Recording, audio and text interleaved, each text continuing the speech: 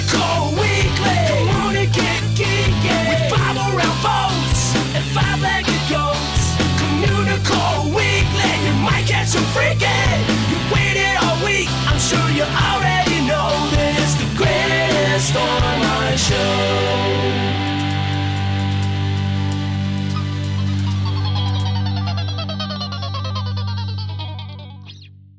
Hello, and welcome to Communicore Weekly. I'm George. And I'm Jeff.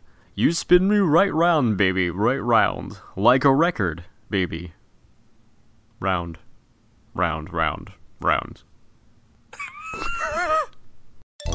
It's time for Disney History.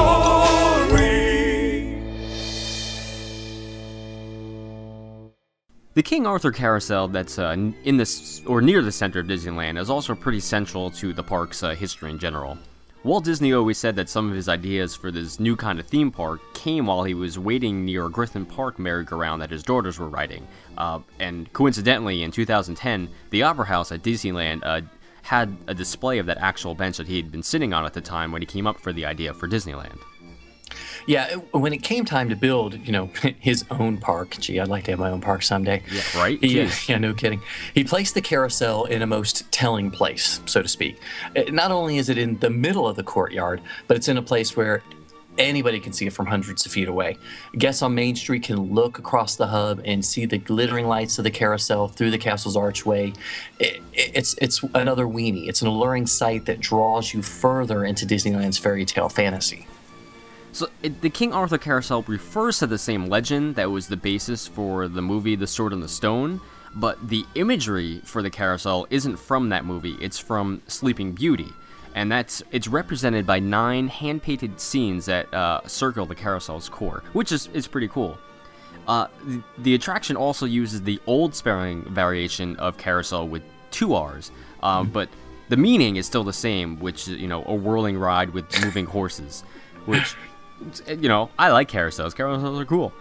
They differ kind of from merry-go-rounds because merry-go-rounds have animals and benches, but some of them don't move up and down. But carousels are just horses. And ironically, Disneyland's carousel was originally a merry-go-round. It was built in 1875, and it was in Toronto, Canada, when Disney actually bought it. He brought it back to the new park. The Disneyland designers took off all the other animals and seats and added over 24 horses that they purchased from other carousels. So it sort of was like Pimp My Carousel, I guess. Totally Pimp My Carousel. Yeah. Cool. Well, they even got one from Coney Island. So, anyway, during the renovation, some of the removed seats were added to the cars of the Casey Jr. Circus train. So, hey, reuse, reduce, and well, anyway, Disneyland's carousel. Nice green initiative tie-in there. I was trying. The carousel opened with 68 hand-carved, hand-painted antique wooden horses laid out in 17 rows of 4. And all the horses seemed to be leaping, which is an effect that the Disney designers created when they attached new legs to some of the horses that previously had all 4 on the floor. Now, the horses, they were all now a really gleaming white color thanks to this new paint that was applied in the 1960s over the previous shades that they were, which were black and tan and cream and brown. They just really wanted to make them stand out more. They also added brightly colored saddles and jewels and other details to help distinguish each horse. They didn't want them all to be the same. They were all different. So, for its first 3 decades of existence, the carousel's music came from the, is it Calliope? Is that who said it? Calliope. Calliope. Thank you for doing that because I never would have got it correctly. The Calliope, and it also only cost an A ticket from Disney's ticket book. So that's actually an A ticket. It's an A ticket? It's an A ticket. A ticket. So Calliope and an A ticket. An A ticket. And it was an A ticket for a 2-minute ride at 4 miles per hour. That's pretty fast, guys. That's probably the fastest ride at Disneyland, and you can quote me on that. Yes, please do. Anyways, in the early 80s, the King Arthur Carousel was remodeled along with the rest of Fantasyland.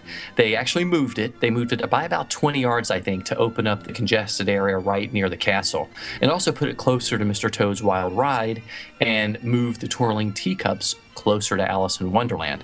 The music was transformed when the Disney classics playing next door at Dumbo the Flying Elephant became the soundtrack for the carousel as well.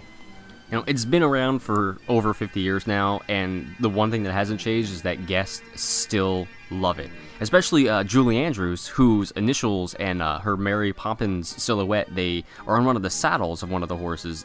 Its name is Jingles. I forget which one it is exactly, but I know it's there. I'll have to look that up.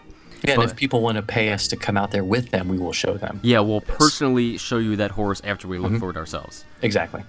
They take really good care of this carousel too. They polish it for 6 hours every night, all the brass poles, and they do frequent touch-ups on the horses. And, it still warms hearts with its traditional pleasures, style, and timeless beauty, making it the perfect centerpiece to Fantasyland. He's a nerd, he's a geek, but we all like to hear him speak. So listen up to the words from his speech. It's George's Book of the Week. For this week's Book of the Week, I wanted to look at Walt Disney's Railroad Story, The Small-Scale Fascination That Led to a Full-Scale Kingdom by Michael Broggie. Now, less than a month before Disneyland's opening day in 1955, Walt journeyed to the under-construction theme park for the first live steam-up of Locomotive Number 2. This was the culmination of a lifelong dream for Walt, and this is a direct quote from the book. He climbed into the cab, moved the Johnson bar forward, tugged twice on the steam whistle, and pulled open the throttle. With Harley again in the fireman's seat and the book's author as a wide-eyed 12-year-old sitting on the tender, Walt eased Number 2 from the roundhouse into the bright Californian sun and onto the main line. Now, imagine that moment in Walt's life. After years of making films and building the company, he finally finds himself as the chief engineer of a real engine, his engine. Walt Disney's life had been surrounded by trains. Family members worked on the railroads. Both Roy and Walt were news butchers during their teens. Of course, a lot of the animators at Disney were rail fans. Ward Kimball traveled with Ward to the 48 Railroad Fair and was the first person to have his own backyard full-size railroad. Ollie Johnson had a backyard railroad, and many of the studio employees shared Walt's love of miniature railroading and full-scale steam. And, really for the first half of the 20th century, railroads were the future of the country. They symbolized progress and growth, so it makes sense that he'd want one in his park. Well, the author, Roger Broggie, is considered to be Walt's first Imagineer, and he's the author's father. He's a very talented machinist, and Roger supervised the building of the Lily Bell, Walt's 1/8 scale engine that ran at his Holmby Hills estate. He also helped create the first audio animatronic character. So Roger's son, Roger Jr. and Michael, the author, spent many years actually working at the studio with their father and helping Walt on the Disneyland Railroad. I mean, really, Jeff, talk about being in the right place at the right time. Yeah, I need to have someone in my family that worked on there. Jeez. Well, anyways, so looking at Michael's close association with the Disney family, the company, and Walt's Railroad, he really is uniquely qualified to write a biography about Walt Disney that focuses on how railroading affected his life and drove many of his passions. Walt Disney's Railroad Story is it's a fantastic journey from Walt's boyhood all the way up through the theme parks. We encounter every single moment of his life in reference to trains, and we come to understand his passion for the steel. This is also a treat to read about Walt from a company insider whose family worked and still works for Disney. The book is presented in chronological format with tons of pictures. There's pictures on every page. Michael adds sidetracks that need to go into further detail. Sidetracks? Yeah, I know, sidetrack. Yeah, the sidetrack we're reading. It was pretty good, like a spur line, whether it's on a railroading term or a person. There's a lot of focus on the Carrollwood Pacific line that they built at the Holmby Hills property, which is great because it's one of the first places I actually saw a layout of the Holmby Hills property. A majority of Walt's ideas about Disneyland were formulated while conducting the Lily Bell around the property. He also covers every train ever built for a Disney theme park up to the Animal Kingdom. There's a glossary of rail terms, detailed specifications of the Disney engines, and a bibliography. This really goes to show that Broggie has indeed created an amazing and fact-filled tome about Walt Disney and his railroads.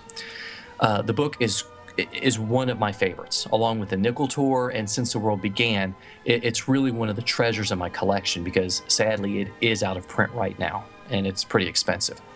If you have any interest in Walt's personal life, railroads, or Disney engines that chug the tracks all over the globe, then you need to get a copy of this book.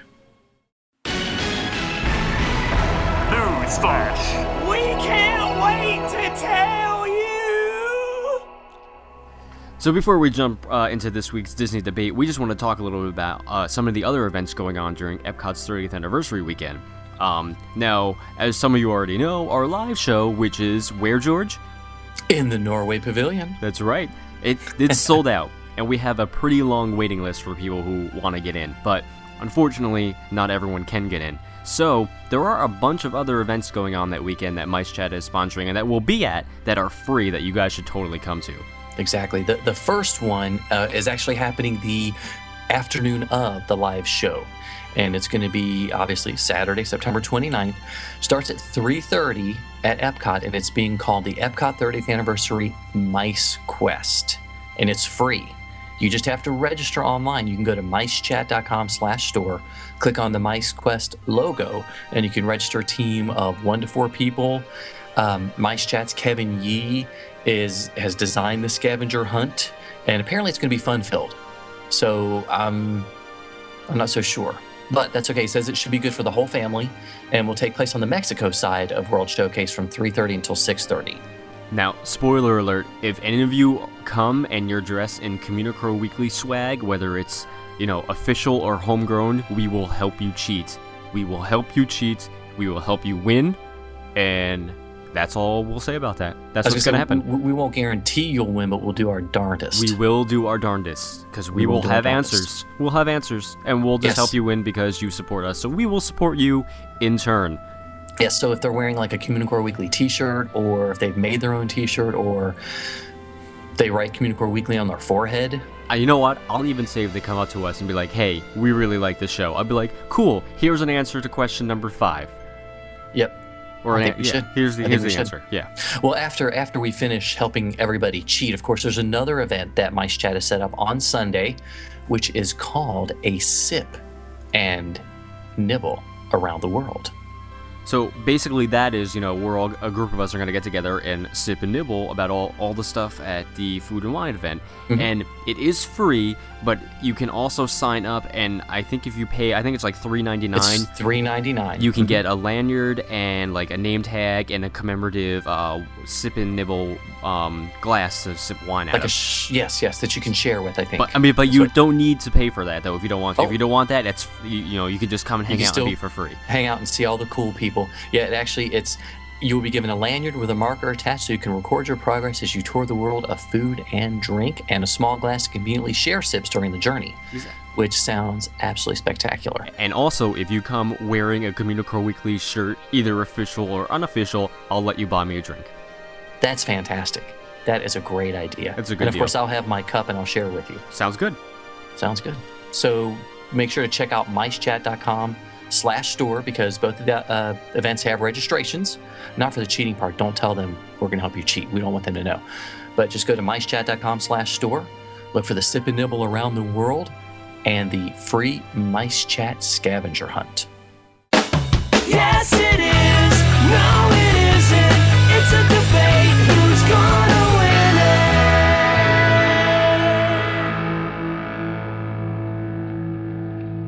it? So, Jeff, we always get into these Disney debates, and we sometimes agree, and I think this might be one. Had a fan say that we should look at Big Thunder Mountain Railroad and whether it was better to ride it at day or night. And we both kind of texted each other at the same time, I call night. So, guess we should probably talk about this. Do you want me to take day just so it would be more of a debate? No, not at all. It's Big Thunder Mountain. Most people ride it during the day just because that's when the park's open with the most hours. But I had the opportunity to ride Big Thunder Mountain Railroad for the first time at night at Disneyland while Fantasmic was playing. So it was like triple special. That's like a whole bunch of sensory overload, I think. Yeah, it was absolutely fantastic. It was great. And of course, the basics for riding Big Thunder Mountain Railroad at night is it's harder to see where you're going. The sensory, there's a lot more going on. And it's just more awesome. It's usually cooler, too, so you get that nice breeze. Yeah, and I agree. And, I think overall, every ride is better at night. Rides that are outside are better at night, and especially when it comes to roller coasters. I'm a big fan of roller coasters in general at night, and Big Thunder Mountain, no matter which park it's in, is no exception whatsoever. I just think the lighting on the ride makes it look a lot cooler.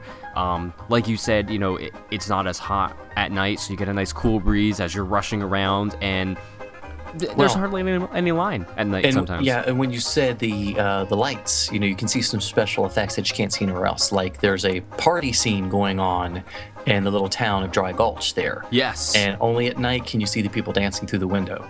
The windows at the top, which is fantastic. Yeah, it's almost like a five-legged goat in a way. Its own little five-legged goat there. Ooh. And that's right. Big Thunder Mountain does have a goat or two, doesn't it? Yes. A little trick for some of you folks that works both at day and night, by the way.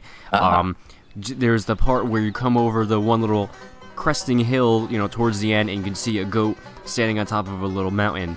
If you look at that goat, as opposed to looking ahead of you and following your eyes as you go down, stare at that goat while you go down the hill, and it just makes your body feel extra weird and cool. And it's a nice little added effect that you can do to yourself, I guess. I don't know. It's cool, I think.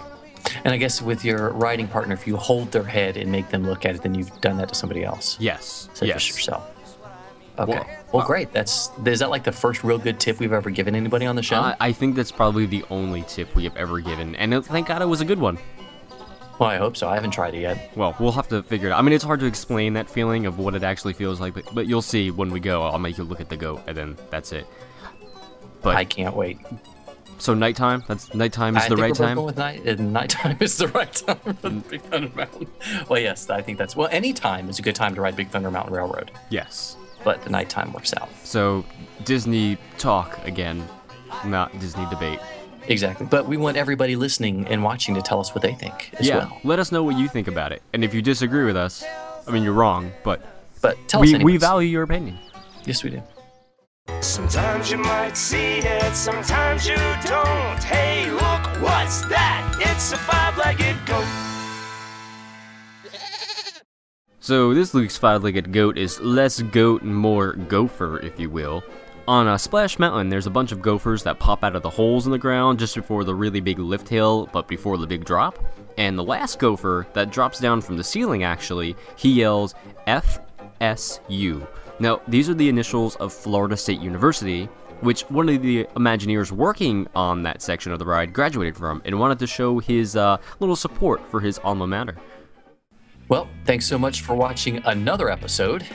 Yeah, please leave us a comment either here on YouTube, or if you're watching or if you're listening, rate us on iTunes, because every little bit helps. So please let us know what you think about the shows. Yep, and if you have any questions, comments, concerns, something about Jeff's pronunciation, feel free to email us at communicoreweekly@gmail.com. My pronunciation is usually pretty good, especially, with the French stuff, but clearly not this week. But, if you don't want to email us, if you want to get to us on other social media, like us on Facebook at facebook.com/communicoreweekly. We post there all week long, photos, other stuff, cool stuff we find, so like us on over there. Yep, and don't forget, sometimes we do contests like the Fan of the Week, or we give away things as well, like lockets of our hair. Yes. Oh, I should have ruined that. That's an upcoming contest.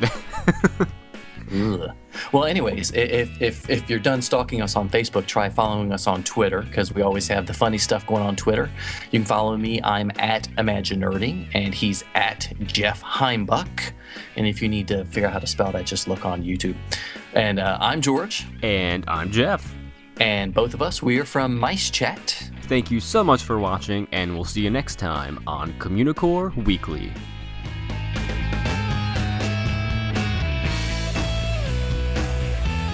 Captain EO.